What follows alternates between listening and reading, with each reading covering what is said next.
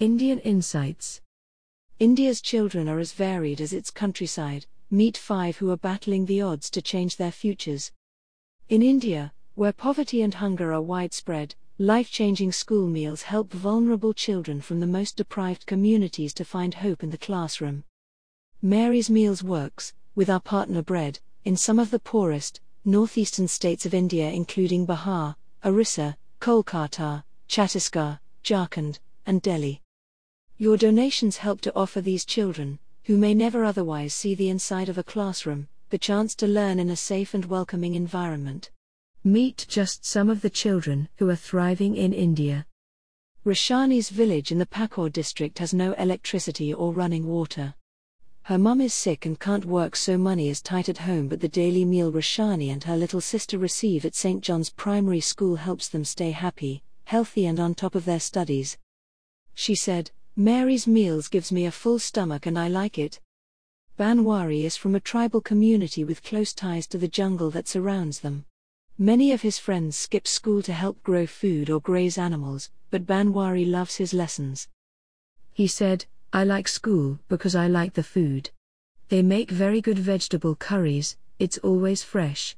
My stomach feels full, and I have more energy after I've eaten."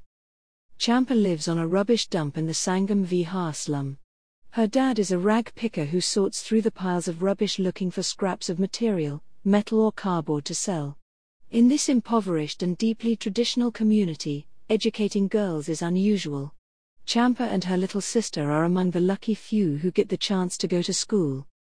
She said, "Some children pick rubbish, but my father has big dreams for us. We come to learn because we hope to become something. I like the Mary's Meals food. It is made with so much love." Ankit walks 7 kilometers through the jungles of Jharkhand to get to school. He used to be so hungry he couldn't concentrate and was failing exams. Now he eats Mary's Meals each day and is one of the top students in his class. Anima is from the mountaintop village of Karanapani, where tigers, bears and wildcats roam freely. Her dad has moved to Kerala to find work. He sends money each month but is only able to visit the family once a year. Anima makes several trips to the stream to collect water each morning before heading down to the valley for school. She said, "I am most happy when I'm at school. Almost half the children in my village don't have the chance to get an education. When the lunch bell rings, I run to the kitchen. After I eat, I feel relaxed and stress-free." Brought to you by Audio Harvest.